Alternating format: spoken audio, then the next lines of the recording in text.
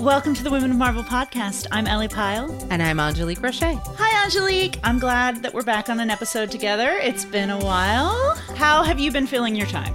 Mainly just watching Marvel Studios' The Falcon and the Winter Soldier, streaming exclusively on Disney+. But besides that, I gotta say, I've also just been spending most of my time on TikTok. So tell me about TikTok, because my concept of TikTok is Baron Zemo dancing to all the songs, and I don't even know if that is TikTok. So I'm just combining the two things you just said in my brain. It is and it isn't. TikTok is just like 15-second, 30-second, 60-second long videos that hopefully make you laugh or teach you something. Amazing. That's probably, yeah, that sounds like a good... I have been watching a show that I actually helped write, is streaming as an off-Broadway production right now, which is super cool because it's live every night, so it's different every time, and it's called White Rock Cliff, and it's about the Appalachian Trail. So I had a lot of fun writing it, learning about the trail and its history. And history is what we're here to talk about today, right? So what most folks don't know, my father actually was a history teacher for a little bit and then became a librarian. So today's episode is like a piece of my heart because it's about comics and history. And if folks who are comic book lovers understand that comics has a long history, like just at Marvel, we have over 80 years of comic book history. But now, like, we've got courses and books and all these parts of academia. And now people are getting degrees in sequential art. Like, it's just so dope to see this thing we know and love turn into this kind of academic institutions. But it got me thinking, who are the folks writing these books? Who are the folks writing these articles? Who are the comic book historians? And so I'm really excited because we were able to talk to a comic book historian that's helping to build the lexicon of comics from the ground up. I am a huge history nerd, and I love that our concept of history and studying history keeps expanding to include all the stuff that people are interested in and all the different things that make up culture, as well as a variety of different perspectives. But I imagine the number of women in this field is still pretty small. You are correct, and it's even smaller for women of color, right? So that's why I was super excited about today's guest. We have Deborah Whaley, Professor of American Studies and African American Studies at the University of Iowa, to talk about being one of the first historians to really spearhead comic book research and comics in general about Black women. Not to mention, I'm kind of obsessed with her book, Black Women in Sequence, Re-inking Comics, Graphic Novels, and Anime. And, you know, the coolest thing about it is not just a history of Black women in comics, but she's also talking about why representation, even if the characters aren't Black, really matter. This is so exciting. I can't wait to hear it. Let's get into it. Welcome to Women of Marvel. I'm so excited you're here. I'm so excited to be here. Thank you so much. I'm really looking forward to this. It's a pleasure. You have such a wonderful bio. You've done so many incredible things. But I hate reading people's bios. I just feel like it doesn't do people justice. How would you introduce yourself to someone who hasn't met you yet? And what do you do? I am a writer, an artist, and a poet. And I also teach. I am right now at the University of Iowa, and I am a professor of American Studies and African American Studies. And so I wear a lot of hats, and I do really interdisciplinary work, including work on comics, but also visual culture more broadly, and cultural history, and African American history, comparative ethnic studies, film as well. I'm a film and cinema studies scholar. So you don't sleep. That's cool. Great. I don't sleep. You're right. It's like, because I was like, what? Okay, math hours a day. And I'm super excited because you wrote a book. And the name of the book, for those who don't know, Women in Sequence, Re-inking Comics, Graphic Novels, and Anime. Huge fan, mostly just because of the passion in your writing. Like, you can really tell that you are a comic book fan, and there is a true love of wanting to ensure, like, the history of this representation, which isn't talked about a lot, is there, which I love because the anime part is particularly important for women of color within a certain generation bracket, because manga and anime is really how they got into comics. But before we get into the book, like, I want to learn more about you. What got you into comics, graphic novels, and anime? Like, why this book? You clearly could have written about 45 other things. Yeah, absolutely. Well, this book happened by accident. So I'll explain that, but I'll talk a bit more about my background. So I mentioned that I'm an artist, and the only training I have had in art is in cartooning. And that was pretty short-lived for a lot of different reasons, but not, it didn't have to do with my talent, but some other things that I think a lot of people of color and women of color experience in art school sometimes. And that actually came out in the interviews I did for my book when I was talking to women about, what their experience was like in their training, and those who had training in art or went to art school, what was that like? And most of them said that there were some challenges, that had to do with being, one of the few women or a few people of color, like in the room and all of that. So it's complicated. But so how I got into comics, I like to frame that in terms of how I got into the larger sequential art world. So for me, it wasn't just about print comics or comic books per se. It was also about, from a very young age, just always drawing. And in particular, I would copy the characters in, what we call the funnies or comic strips in the newspaper. And I can't even tell you why that was, or why I was drawn to that form of art. So it just started there from probably, I think, like first grade. So always drawing. I really enjoyed looking at comic strips in the newspapers. I would read comic books, especially ones sort of handed down to me from my siblings. But I had never gone to an actual comic book store, interestingly enough, and still until I started writing this book. So how did this book happen? I found that there really wasn't a lot written about Black women in the comics world, Black women in sequential art. And so I saw an opportunity there to merge my art world. So comics has always been a part of my expression as an artist, with the scholarly world. And it just really, grew from there, and having the great opportunity to talk to women artists and authors, and decided to do an article on the cartoonist Jackie Orms. And for folks, can you lay out who Jackie, because a lot of people don't know who Jackie Orms is, and I think she's so important. Yeah, she is, absolutely. So Jackie Orms is known as the first Black female cartoonist to gain wide recognition. And she did comics in Black newspapers such as the Chicago Defender and the Pittsburgh Courier. She started out as a reporter. And even though she was working at Black newspapers, she still faced a glass ceiling, and she still faced discrimination as a woman insofar as what she was able to do as a reporter. And so she started doing comics, and she found a way to report on the issues of the day through her comic strips. So it was kind of like she took on the role of reporter in ways that, today seems like really, exciting. But back then it was almost, that was her way of being able to break that glass ceiling. Yeah. And so there's this group of Black women called the Orms Society who see Jackie Orms as the trailblazer that she is. And so they're a group of Black women artists and authors. And this group really serves as community making for women in the sequential art world, and also just to help get their names and their art out there in the larger world, and to be able to support each other. And so, after I started writing about Jackie Orms and the Orms Society, I saw that this could really be and should be a larger project. And that's how the book came about, just wanting to fill that gap in the literature, but not starting out as, okay, I'm going to write this book, just starting out as, okay, I think I'm going to write a couple articles. And then, here we have now Black women in sequence.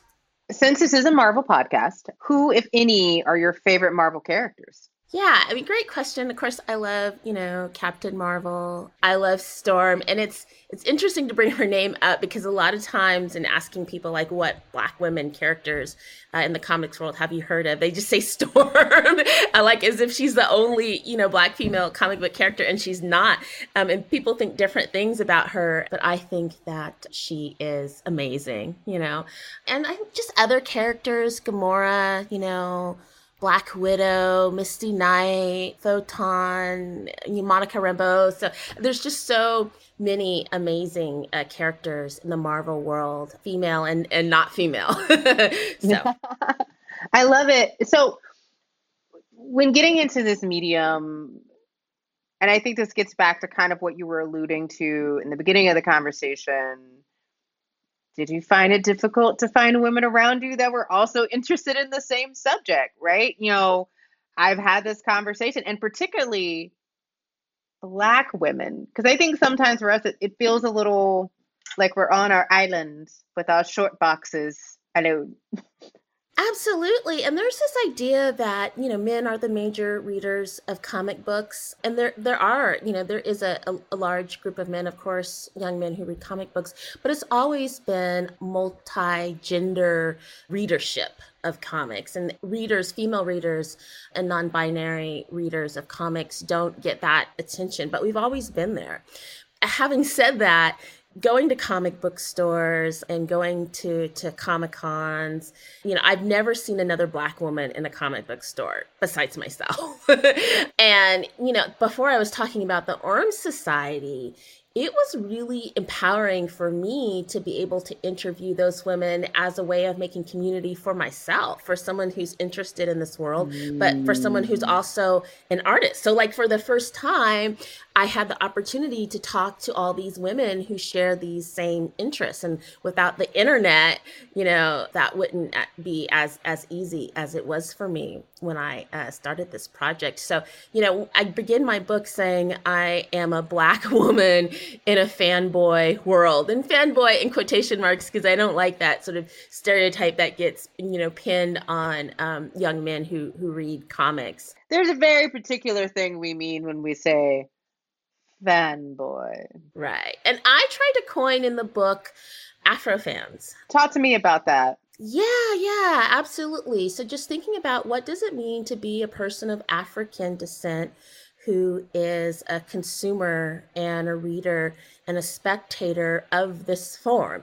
What does it mean to engage in narratives and visuality that may or may not look like you, And so what are the ways in which we negotiate issues of representation? And to your question earlier, like how do we find community being the minority within a subgroup of readers and spectators of this form? So it really is a way to just think about what does it mean to be a Black reader, spectator, consumer of sequential art, and like where our history and culture and all of that feeds into that reading and viewing process. I love it. And it's kind of a great segue to this idea of one of your many titles, which is a comic book historian.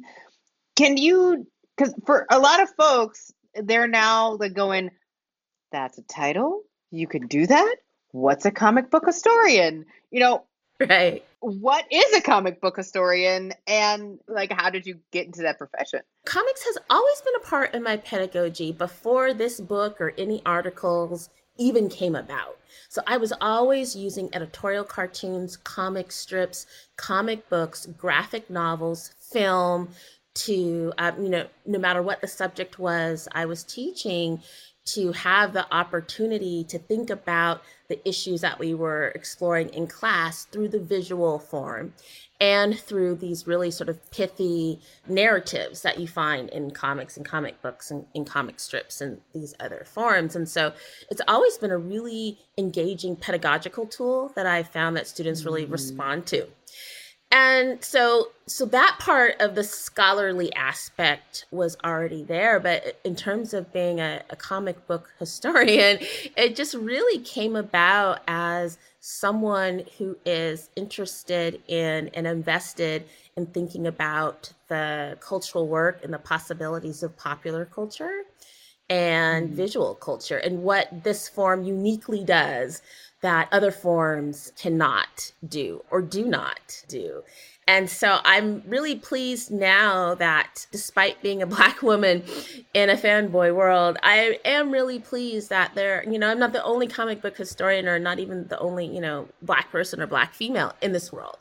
So I'm really happy now that there are more and more people who are exploring this form, not just in the classroom, but in publications, and really talking about the important meaning making that authors and artists and fans and readers make of this form. Meaning making. Yeah.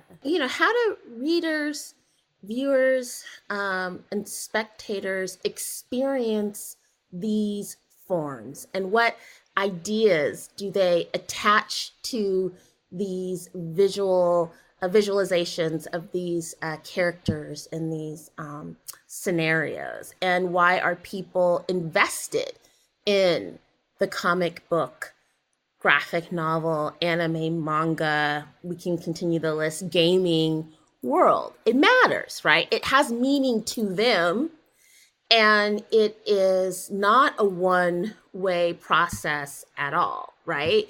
So there are the things that the authors and the artist are imbuing in the form, and there's their intentions, but it's also about what the viewer, reader, and spectator is bringing to the form, and their own sort of background and history and ideas that come into play when they're consuming sequential art. And so there really is this reciprocity that I don't think a lot of times people think of. I think sometimes there's this idea that there are the producers producing something for this market, but the market is helping move what gets produced, right?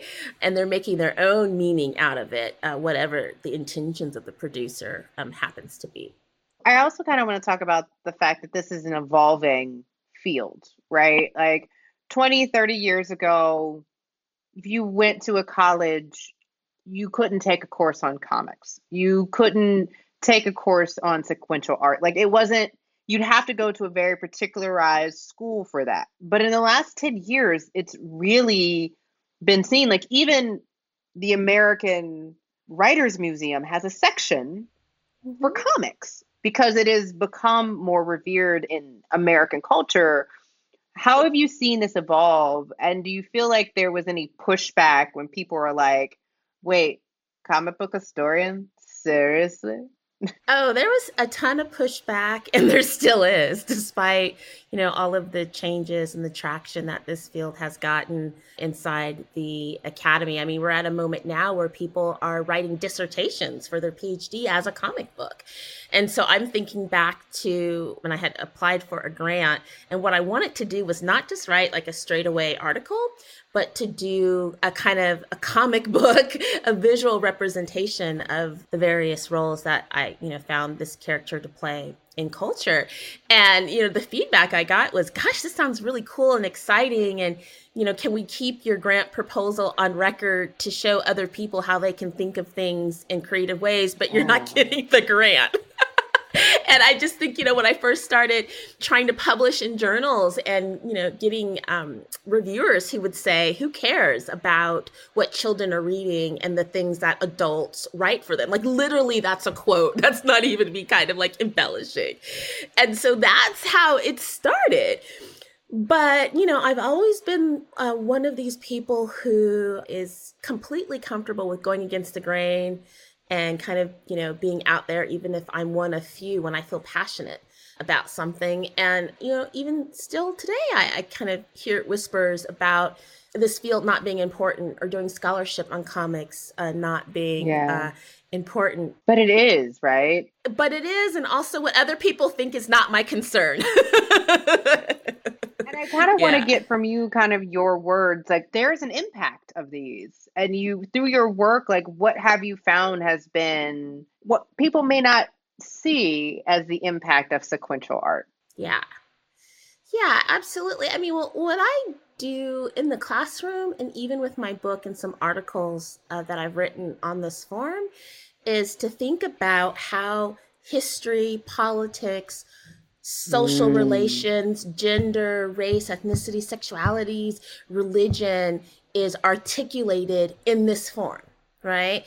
And so it becomes a vehicle by which one can explore history, can explore international relations, can explore friendship and nationalism and heroic narratives, and why are people drawn to these narratives and these tropes. I mean, we wouldn't have these books and films and television shows. This world would not have exploded to where it is today if there wasn't a consumer base out there, and there's a huge one. So it matters to people, everyday people across the board, whether or not it is something that people in academia or in other spheres sort of understand or take seriously. We take it seriously, and that's what really matters. I love that. And I think that goes directly into this idea of what I love about the book, right? Like this idea of what Black women in sequence brings to the conversation and brings this idea of representation and relatability, because representation doesn't always mean skin tone. As we've known in the past, because there hasn't been a lot of Black women characters, Asian American characters. Like, it has definitely evolved over time. For you, and I got to ask, because a lot of people will be very surprised when they open this book, is like, Butterfly, who is this? Like, they will, because it does give you these moments where you do broaden your idea of what comics and sequence are. What is the research process even? Like, just seems like you were on an excavation. I really was. And that's a great question. One of the things I say in the book is writing this was like a treasure hunt. So, it was hard to find things, but then once you did, it just exploded and opened up so much more. But it also meant that in many ways I had to create my own archive and look in places that one might not ordinarily look as a historian or as a scholar of history and literature and sociology. Where? Yeah, well, it means, obviously I did, I don't know that's obvious, but I did archival research for this project, which, historians, literary scholars do archival research. Secondary research, so looking at other books and articles.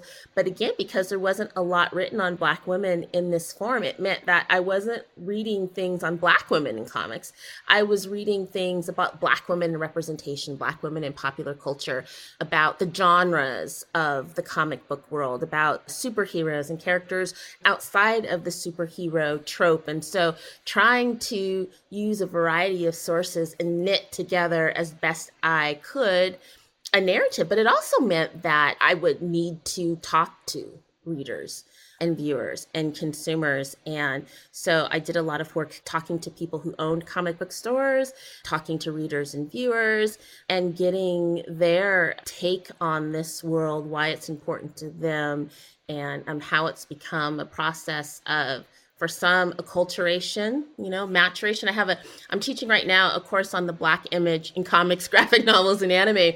And one of my students shared that, she's from Africa. And she said when she and her family came to the US, one of the ways she learned English was through comic books, and that's something that I hadn't really thought about. So when you talk about it kind of acting as a form of acculturation, I think that's really interesting to think about. So you start, again, I kind of mentioned it earlier, 1971, the appearance of Butterfly. Talk to me about finding this. Talk to me about, like, who Butterfly is and kind of what she represents. Because honestly, she looks like a badass. Yeah, and she definitely is. So I started the book out there, because she's known as one of the first, if not the first. And I always kind of careful not to really delineate, X or Y as first, because there's always some form or some character that comes out of the woodworks that no one remembers or heard about, but known as, one of the first Black female superheroines. So it made sense for me to begin my book in that way. And she's this character who was first introduced in the book Hellrider. And Hellrider was this graphic novel, sort of an adult-themed comic book produced by Skywald Publications. And there was this character who was a musician and a singer by night and a crime fighter, sometimes by day or evening or after, her performing at the club. And so this character produced in the 1970s was really squarely within a kind of 1970s Black popular culture aesthetic. So there was this sense of a little bit of Blaxploitation film aspect to the character. And so she was introduced in Hellrider, and then she ended up getting her own title, short-lived, only one book, which gets us back to like, how did you do this? How did you put it together? So I begin with the butterfly, this great, crime fighter. She, flashes her wings. She's able to fly. She has these super senses and all of this, but she didn't stick around long, right? Just introduced in Hellrider, and then she had her little sort of mini title. And so I was able to talk about that, the significance of that character for breaking a lot of representative ground despite being short-lived. And there were other Black female characters who I was not able to write chapters about, just because there was not enough necessarily material there. So that's who the butterfly was, and she was fabulous. So the other character, and you kind of mentioned her earlier in this conversation, that gets a good portion of the book, is another first, Storm. Yeah. I think people really love Storm as a character. And of course, we see her in Giant Size X-Men. She's on the cover. She's in the animated series. She's Aurora Monroe. She's Storm. But I don't know if a lot of people really know about her earlier history, right? Like the development, how it came through. Can you expand more kind of your findings about Storm, the character, and her impact? Yeah, I'm so glad that you asked that question, because I feel like I'm still one of the few people who do work in this area who really have an appreciation for Storm and who see her as more than a sidekick. I don't see Storm in that way at all. So part of my work on Storm as a sidekick. Sidekick. Yeah, I mean, I've seen chapters of books, and I know, right? And articles where people really diminish the role that she has played singularly, but also as a part of this collective that is to say the X-Men. So part of my work on her was to intervene in the discourse, first of all, and say, this is a significant character. And the way I was able to kind of build out the narrative of her meaning was to do precisely what you mentioned before your question, to look at her appearance in film, in animation, in X-Men comic books.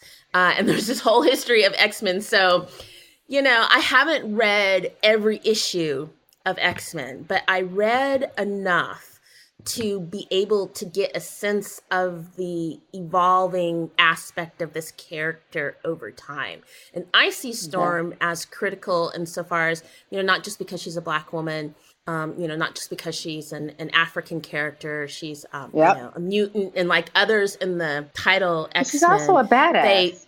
They face lots of discrimination, misunderstanding because they are mutants. And, as you know, X-Men stands in as this kind of metaphor for social, cultural, political relations. So when it was introduced in a way, I think, to help better understand why we push people to the margins, and how those very people who are pushed to the margins can be the ones at the end of the day to save us, right? And so we see that with the X-Men. And so, for me, I think of Storm in terms of being an important leader, breaking lots of ground, talking about things like, pregnancy and abortion, and just the sort of the visuality of her as well, has changed over time. We can talk about skin color. We can talk about, the various hairstyles that she's had.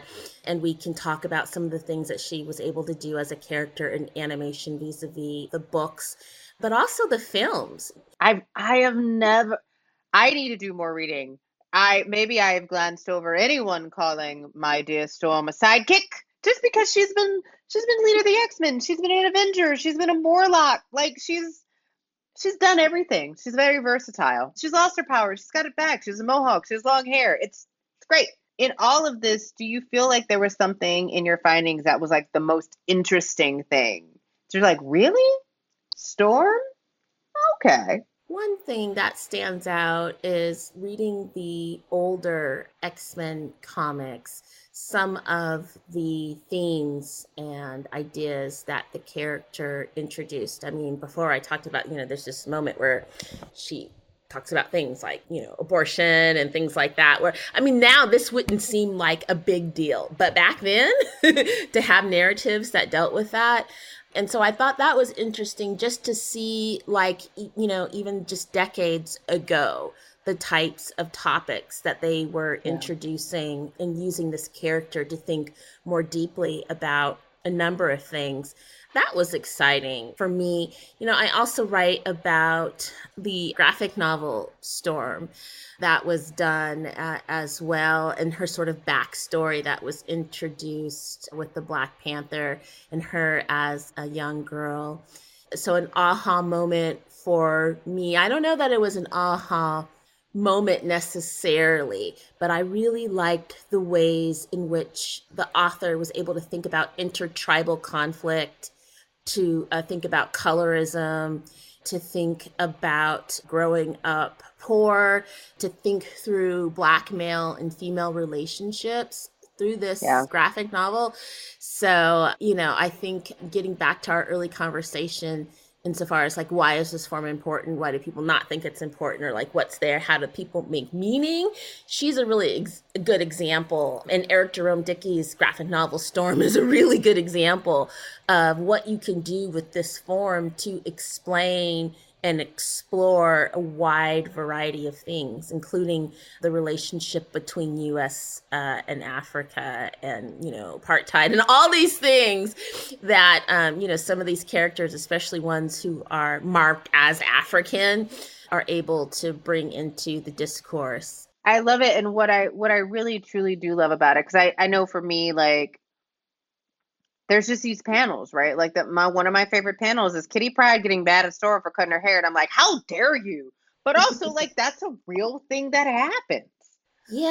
Like woman's hair, particularly a Black woman's hair holds so much importance sometimes to other people. Yeah, absolutely. And I'm so glad you brought up that example, because we were talking before about other people who have written on Storm. And, I read a piece, and it's a great piece of scholarship, but their take on, Storm, especially when she had the mohawk, was that trying to make Storm a sort of punk rock, Afro-punk type of character, which is what I love.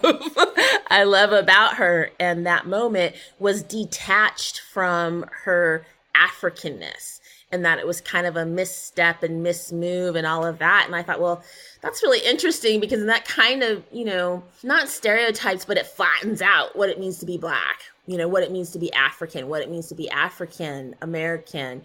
And she's a great example of that kind of changing aesthetic. And I've heard a lot from readers and viewers and spectators who are really invested in her kind of look over time. I love it. Okay, so in 2018, you taught a course called The Black Image in Sequential Art, Comics, Graphic Novels, and Anime. Too. Yep. I was about to say, I'm sure this did not stop. All right, for a person who wishes they would have been able to take this class in college, what is the syllabus? What does it look like? What do you discuss in this class? Great question. So, and it was really fun to be able to teach this class when Black Panther was coming out. So that was a big part of the class as well. And, we did a field trip where we went to go see the film. We did 1 week, which we called Black Superhero Week. And so, with the library and other people across campus, we did all of this programming where we had panels of people who we would consider to be like Black heroes in the larger community. I did a talk, we had raffles, we did pop-up exhibitions in the library. But insofar as the class is concerned, we do a mix of reading scholarship. So we read John Jennings and Francis Gateward's book, The Blacker the Ink. We read a great book by Jeffrey Brown on Milestone Comics. We start out talking about early animation and cartoons and how some of the aspects of minstrelsy you would see in early cartoons. So I teach this great book by Christopher Lehman called The Colored Cartoon. We read the graphic novel by John Jennings, The Rethinking of Octavia Butler's Kindred. We read Ta-Nehisi Coates' Black Panther, and, we read a lot of articles too. But one of the things that I have found interesting, and I don't know why I didn't expect this, because this happened when I was interviewing Black women artists and writers. At least 85% of them said that they were influenced by anime and manga. And I was surprised about that. And even if they weren't conspicuously in their art or narratives dealing with those themes and aspects of that aesthetic, it still kind of influenced in a variety of ways how they thought about the comic form. Well, in this class, I've had a critical mass the first time and this time of people in the class who one of their favorite forms is manga, and they're big anime and manga fans.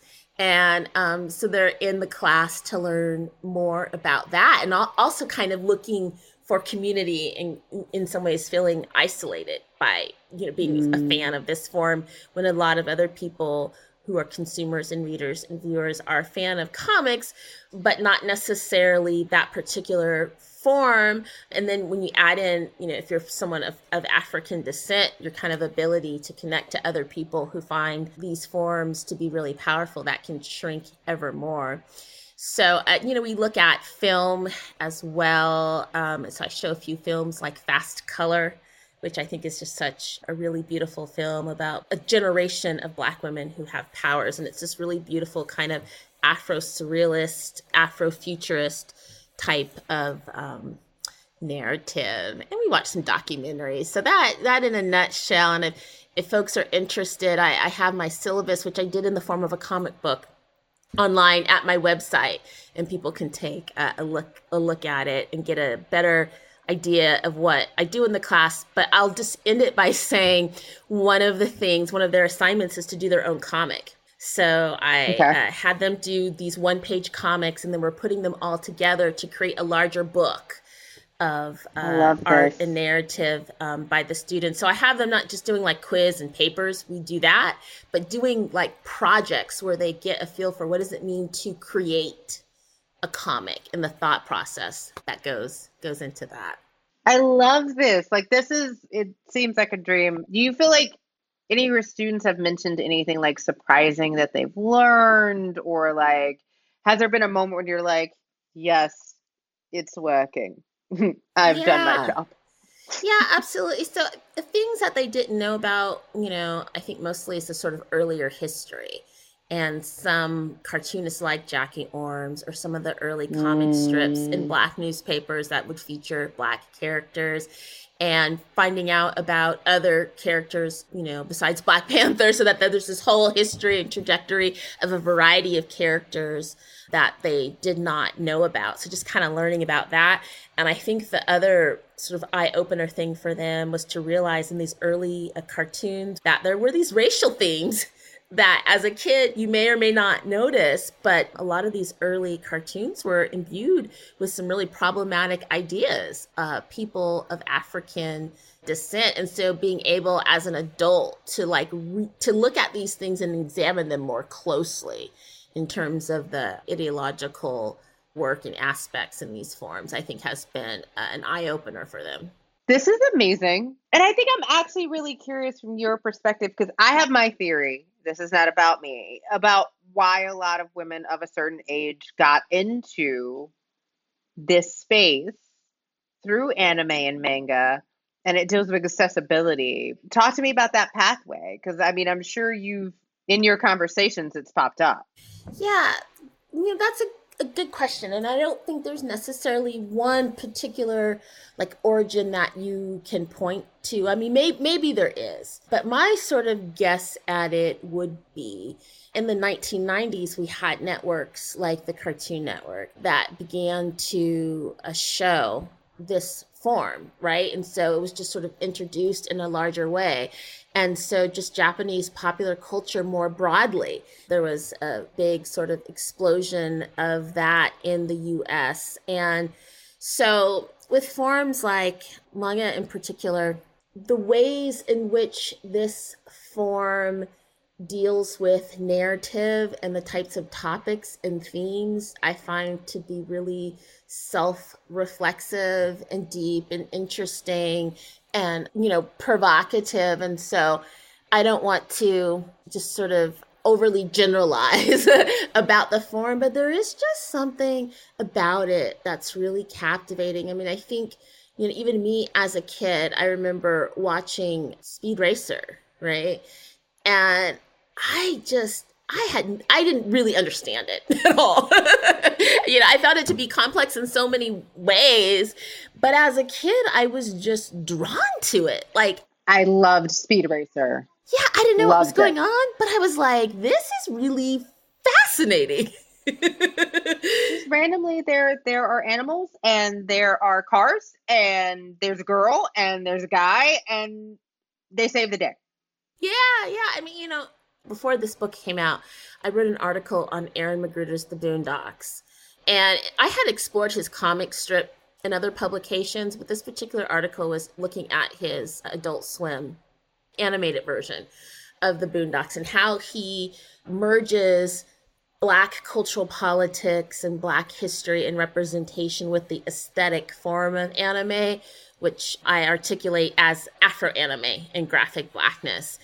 And, what he was able to do with that show and talking about Blackness and politics and so many different things, I think was really primed for that kind of Afro anime aesthetic form. It just works really well. And in the book, when I'm talking about the character Nadia and the Secret of Blue Water, people read her differently racially. Some read her as Black. She talks about being from Africa. Some read her as African. Some read her as South Asian or South Asian American. But whatever you read her as, she's a brown girl in this form, right? So that other thing about anime is there aren't necessarily a lot of characters of color in anime.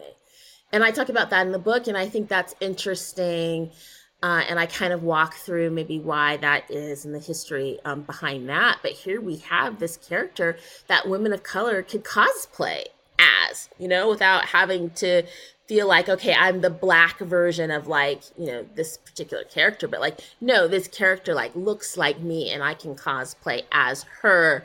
And that's really empowering. So it is really fascinating how much, not just this generation, but even my generation, a little bit younger than me, was so highly influenced and enticed by this genre. I mean, I've been talking about anime forever. I love it. And I think it's really great because at the end of the day, regardless of how you got into this space, it's all legitimate, right? It's whether it was picking up a trade paperback, a manga, watching Toonami, which I did religiously. It's all pretty amazing. But I think at the end of the day, I love that people are able to use the art form to tell stories that are making an impact. Yeah, and also just the visuality as well. Some of these artists and authors I just mentioned, the way they visualize characters through this form is really different, So you'll have a brown skinned character